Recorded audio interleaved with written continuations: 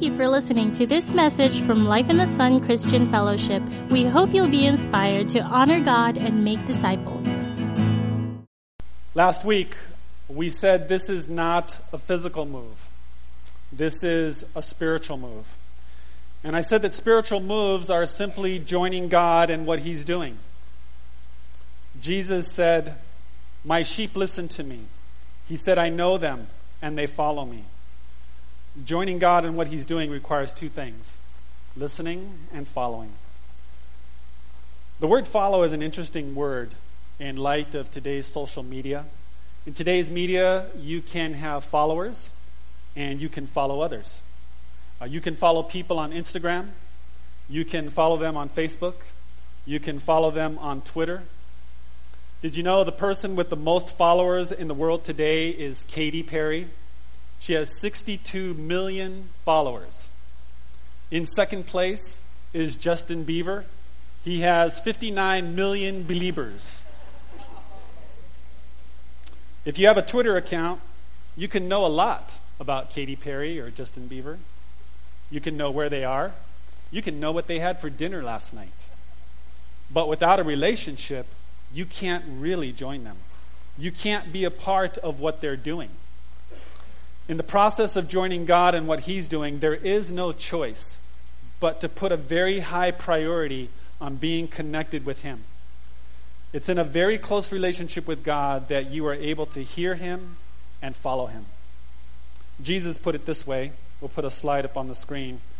He said, "I am the vine, you are the branches. He who abides in me and I in him, he bears much fruit. For apart from me, you can do nothing." That's John 15:5. In this passage, Jesus said, "We are the branches." Now, what does that mean? What is the purpose of a branch? What is its purpose? Very simply, the purpose of a branch is to receive nutrients from the vine and then to pass them on. The purpose of the branch is to receive nutrients from the vine, that is the main trunk or the source, and then to pass it on. If you are the branch and Jesus is the vine, then your role is to simply stay connected, to stay close to Him and receive what He has for you, and then to pass it on. It's in the sharing of what He gives you that you bear fruit. The branch simply shares what it receives. God causes the growth, and the result is fruit. Jesus said, "He who abides in me and I in him, he bears much fruit." Now, the fruit can be in the form of godly character. It can be making disciples. It could be raising godly children. It could be certain ways that you serve God and serve people. It's interesting that Jesus said, "Apart from me, you can do nothing." You know, I remember when my kids were little, one of their favorite sayings was, "I can do it myself, Dad." And so I would go, okay, you got it, hands off. So I'd let them be independent, or so they thought. You know, the only reason that they could apparently do it themselves is because I kept feeding them, and I let them stay in my house and provided everything that they needed. You know, the same is true with us and God. You know, we live much of life as if to say, "I can do this myself." We think we're independent. As long as we have this house called Earth with a whole lot of oxygen, the moment we have a hard time breathing, we don't feel very independent. Every heartbeat, every breath is part of this great gift called life. Jesus said, "Apart from me, you can do nothing." He said, "I'm the vine, you are the branches. He who abides in me and I in him, he bears much fruit." So what does it mean to abide? What does it mean? To abide means to live with. If you abide with someone, it means you live with them. It means you're very close to them. We see an example of this in the story of Mary and Martha. Mary and Martha were sisters, and one day Jesus was visiting their house. And I'd like us to read about it in the beginning of Luke chapter 10, beginning in verse 38. We'll put that on the screen. "Now, as they were traveling along, He entered a village, and a woman named Martha welcomed him into her home. She had a sister called Mary, who was seated at the Lord's feet listening. She was listening to his word. But Martha was distracted with all her preparations. Now notice the two responses. Mary was listening. Martha was distracted. That's a good question to ask ourselves. Am I listening or am I distracted? So Martha came up to him and said, "Lord, do you not care that my sister has left me to do all the serving alone? Then tell her to help me." But the Lord answered and said to her, "Martha, Martha, you are worried about so many things, but only one thing is necessary. And Mary has chosen the good part, which shall not be taken from her." Martha was busy making sandwiches that Jesus never ordered. But Mary chose the better part. There wasn't anything wrong with preparing a meal. It's just that there was something better that Martha could have been doing. And you know, oftentimes the tough choices in life are not between the good and the bad. They are between what is good and what is better, or what is better and what is best.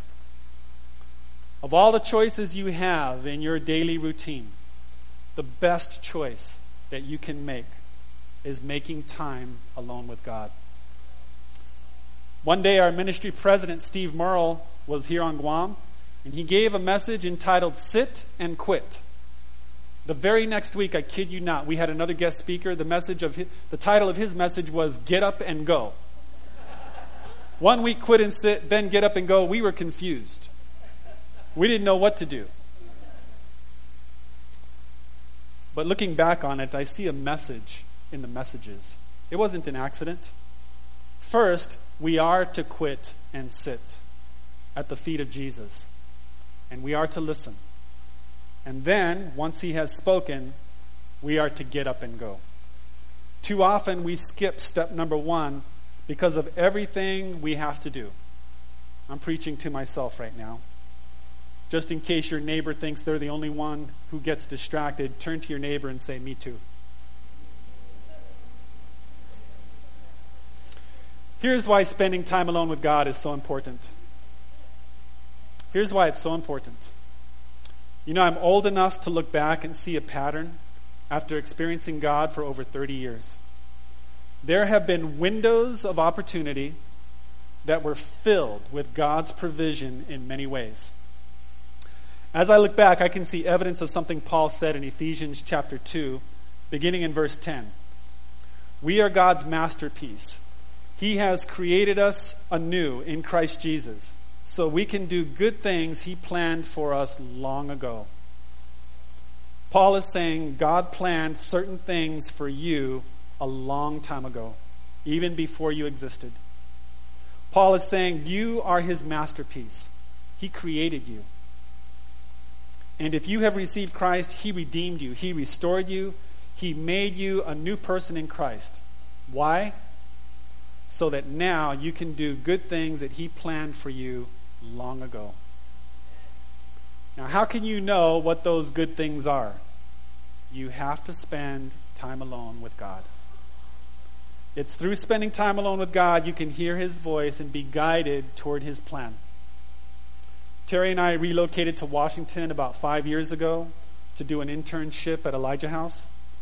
And when the program was over, I was spending time alone with God to seek him about what to do next. I was sitting in the backyard with my Bible, and I sensed very clearly the Lord said, "Go to Leviticus." Now, I wish I could say my story was different, but my first response was, "Leviticus?" I said, "Thanks a lot, Lord. Leviticus, that's a big book. Where in Leviticus?" And so I began to read. And in Leviticus 25, that particular passage began to speak to me, and I'll have to explain why. I don't make a hard and fast theology about this. I'm not sure I can. I just know that what I'm about to tell you has been my experience for about the last 17 years. There was a point when I was 42. The Lord allowed Terry and I to take a sabbatical. And the church we were at offered to have a 6-month time of sabbatical for enrichment. And so Terry and I chose to go to Elijah House, and we were continuing our training back in the early days. And then we came back to Guam, and we began to use and to share what God had given us. 7 years later, the Lord allowed us to take another sabbatical. Now, if you're familiar with the Sabbath, you know, every 7 days, God prescribes that we take a rest. And I want to encourage everybody here to do that. You know, it's so tempting to stay busy with all the things we have in our list.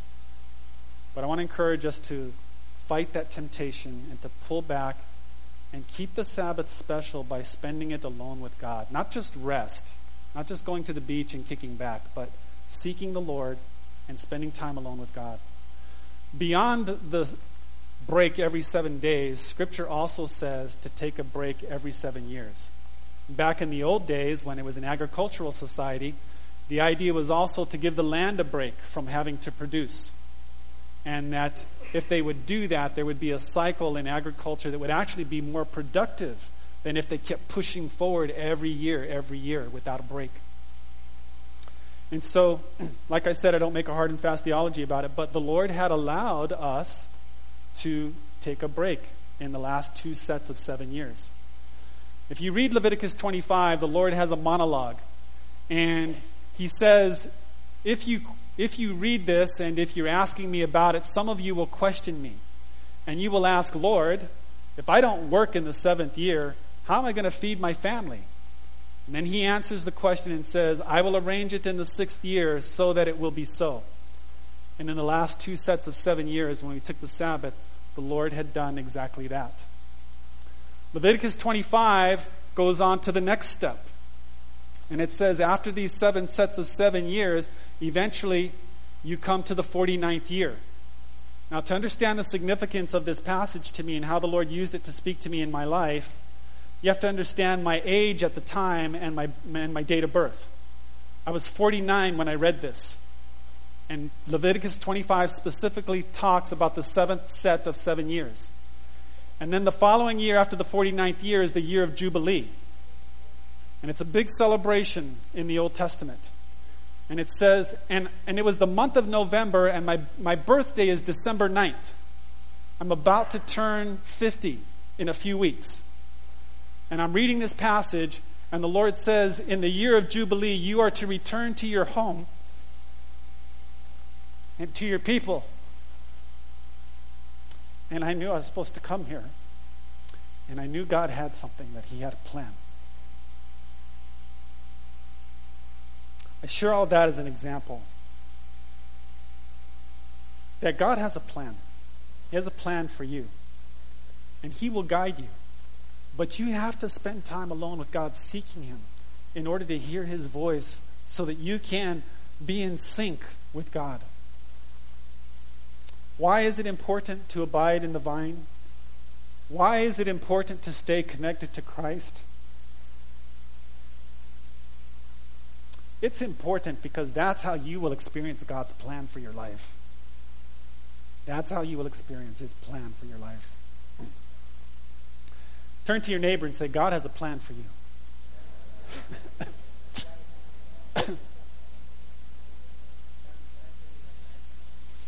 Okay, so what do you need to know in order to connect with God?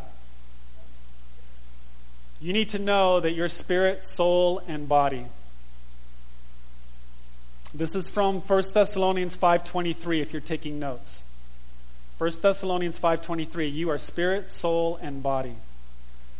When I talk about spirit, this is a controversial subject. There are some people, they're not even sure there is such a thing as the human spirit, much less what it is. But I just want to share with you a simple view presented in the Bible. And that is, not only do you have a spirit, which is the innermost part of your being. You know, if I lose a finger, I'm still Mark Beneventi. That doesn't constitute me. There's something else, something deeper that is my identity. So it's just not the body that makes up who we are. But the world would have you believe that. don't believe that message. There are three parts of you: spirit, soul, and body.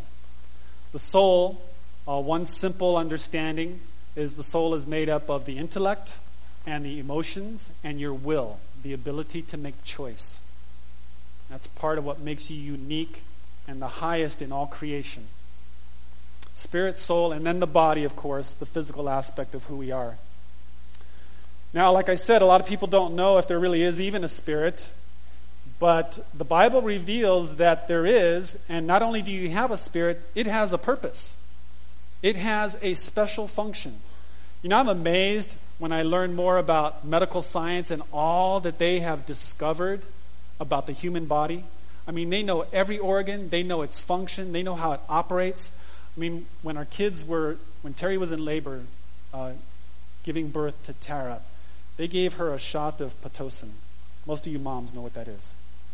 But if you're young and you're single and you don't know, that's a drug that your body naturally secretes to start cramping in order for a woman to be able to push the baby out. And if a woman is tired or having difficulty, they can give you a shot of Pitocin, and there you go. I thought, wow, that is amazing that medical science knows just exactly how much to give, and it'll have this result. Well, you know, your spirit also has a certain function. There are things that it does. And I want to share a couple of them. This has to do with connecting with God. One of them is in John 4:23.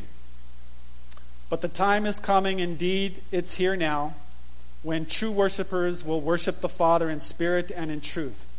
The Father is looking for those who will worship him that way, for God is spirit. So those who worship him must worship in spirit and in truth. One of the functions of your human spirit is the ability to be able to worship God. It's an ability that no other animal in all creation has. It's what makes you unique as a human. The ability to worship. A second function of the human spirit is to have a conscience. A conscience is that part of you that warns you before you do something that's going to hurt somebody else. Now, in the condition the world's in today, there are many whose conscience is damaged or seared. And in some cases, extreme cases, some people have no conscience at all. But it is something that God has given us in our spirit to be able to warn us when we're about to do something that's going to hurt our relationship with other people or with God or even hurt ourselves. Now, it's different from guilt. Guilt happens after the fact. I did it. Oh, shoot, I blew it. Why did I do that? But conscience stops you before you do it. And it's something, that's another characteristic of us that no other animal in creation has. You know, we had a pet dog, and she loved to lay on my bed, but she knew she wasn't supposed to. She was a house dog. We had her for many, many years. And one day I came home, and she came trotting down the stairs, and she looked very guilty. I know my dog. And I went to my bed, and I looked, and sure enough, there's fur on my bed. If you want to Google it, you can go to YouTube and just search for guilty dogs. And there are videos about dogs. And you've got these owners holding up slippers or jories and going, "Sparky, did you chew my slipper?" And you could see the dog like this. He's so guilty. We're not talking about guilt. We're talking about a conscience that stops you before it happens. That's another function of the human spirit. The third one, there are more, but I'm just going to mention three. The third one is revelation. It's by the innermost part of your being that you are able to receive revelation from God. Most of God's revelation is through the Bible. Now, a non-Christian could read the Bible, but you have, and I used to do it. I used to read it to go to sleep before I was a Christian. I'd start in Genesis, and pretty soon I was out. But once you have the Spirit of God, then all of a sudden the Spirit highlights the significance of what you're reading, and the words just jump off the page because you have the author of the book inside you, and you're able to understand. I think Paul said in 1 Corinthians, he said, "Who among men knows the thoughts of a man except the spirit of the man which is in him? Even so, the thoughts of God no one knows except the Spirit of God." Now we have received not the spirit of the world, but we have received the Spirit of God, by which things we also speak of things of God. Not things taught by by the human mind, but things taught in the Spirit. That's the Mark Beneventi paraphrase. But if I could just explain that real quickly, what it's saying is each of you are unique, and you have an inner person, and nobody really knows you. I mean, you can communicate it by your behavior and your words, but nobody really knows your thoughts and your feelings except God. The only way you could really empathize, truly empathize with another person, is if somehow you could become them and they could become you, and you could have their spirit. And then you would truly understand what they think and they feel. In the same way, we can't know God's thoughts. We don't have His Spirit. But if you could have His Spirit, then you could understand His thoughts. And that's what happens when you become a Christian and you begin to read the Bible. When those words jump off the page and go to your heart, you're having a revelation through God's Word. Now, God's Word's the primary way that He reveals Himself and His ways. But sometimes He can also do it through dreams, or pictures, or thoughts, or circumstances. Now, here's the point. The point isn't how God speaks. The important thing is the fact that God speaks. God does speak, and you can hear from God, and your spirit is the place where it happens. Your spirit is the place where you connect with God. So what do you need to do in order to connect with Him? We simply need to soak in His presence. Be like Mary, who just sat at the feet of Jesus and just soaked in His presence. And it's a practice that Terry and I do often. We'll just, whether it's us personally or maybe we're ministering to somebody, when we start to pray, we'll just take some time to be quiet and to be still. Terry talked about one of the spiritual disciplines being silence and solitude, so that we can get in tune and connect with God. In the Old Testament days, believers used to take time 3 times a day where they would just get still and get quiet, and they would just allow their mind to kind of connect with their heart and just get in tune with God and be in touch with Him 3 times a day. And I want to encourage us to soak in God's presence. When you spend time alone with Him, you don't have to be busy about all kinds of academic things. You just want to connect with Him heart to heart.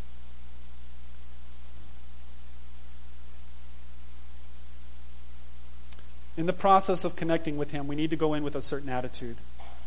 We need to be willing to yield to God. And that's different from surrender. It has a slightly different connotation. If I surrender, it's like I'm under force. I have no choice. Okay, I give up. But yield means I'm walking, I see a lady crossing, I stop. Excuse me, ma'am, you go first. I have a choice. I do this willingly.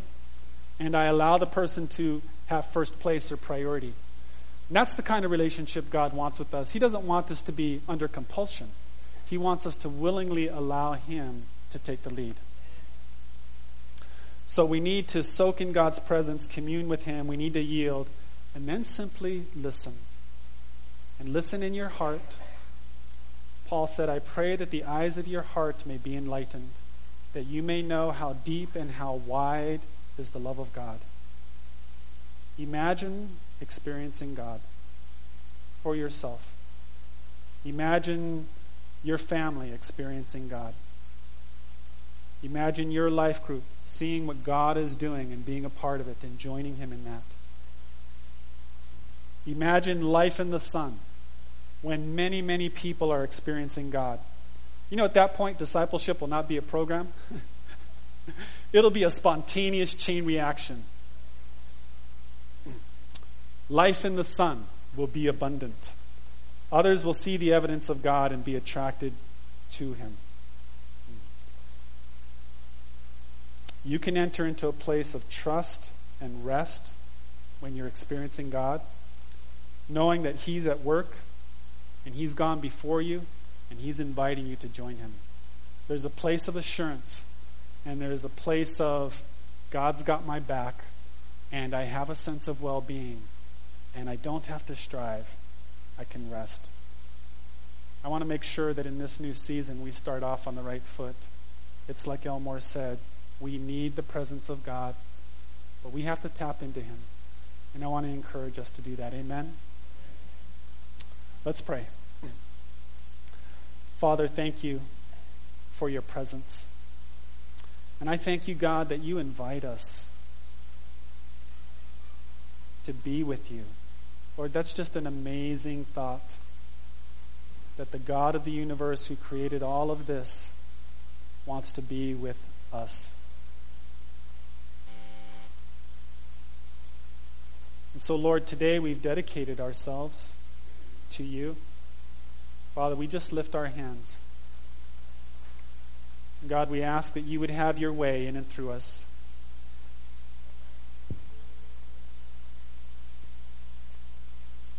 Father, we just declare that we need you. We thank you that you are present.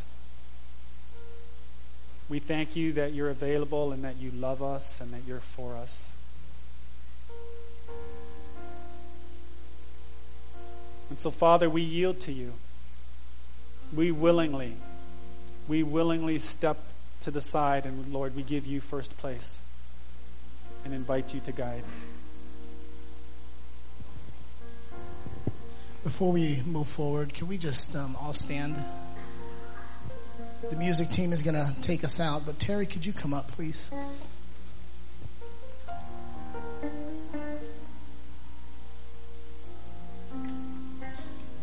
And I felt this was just important to do as we sing about being in a new season. We sing about moving forward. And I think it's important just to recognize their leadership. And it's not new.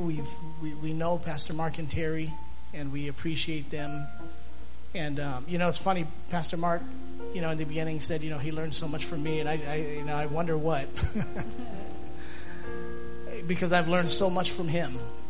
And there's so much that God has given him. God gives us distinctives, each one of us. And that's why it's so important as a church for each one of us to function. Because when one of us is not, guess what? The church is lacking. And God did not design the church to lack. He wants every one of us to pitch in and play a part. And thank God we're not all the same. Amen? And so I just wanted to do that.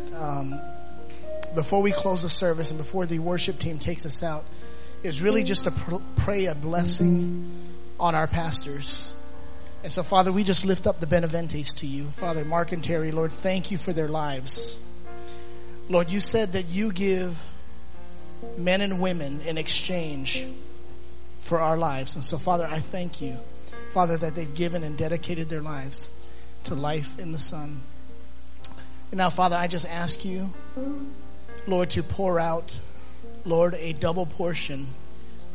Father, even from all the ministries that they've been a part of. Father, even of all the ministries that they've sat under and they've received from. Lord, I thank you, Lord, even as they may or may not have known, Lord, there's an impartation. God has really been speaking to me about impartation. And the impartation that you've placed in them, Lord, it's a double mantle. It's a double portion. Lord, a double anointing. Oh, God, and I thank you, Lord, they're going to be the ones, Lord, to blaze the trail, Father, into the future. Lord, into the island, into the islands, into the nations, into Asia, and beyond. Oh, God, and so, Lord, we thank you that, Lord, even though they're operating in it now, Lord, we just, all together, corporately, we say, Lord, release it. Lord, release it. Lord, let it go forth.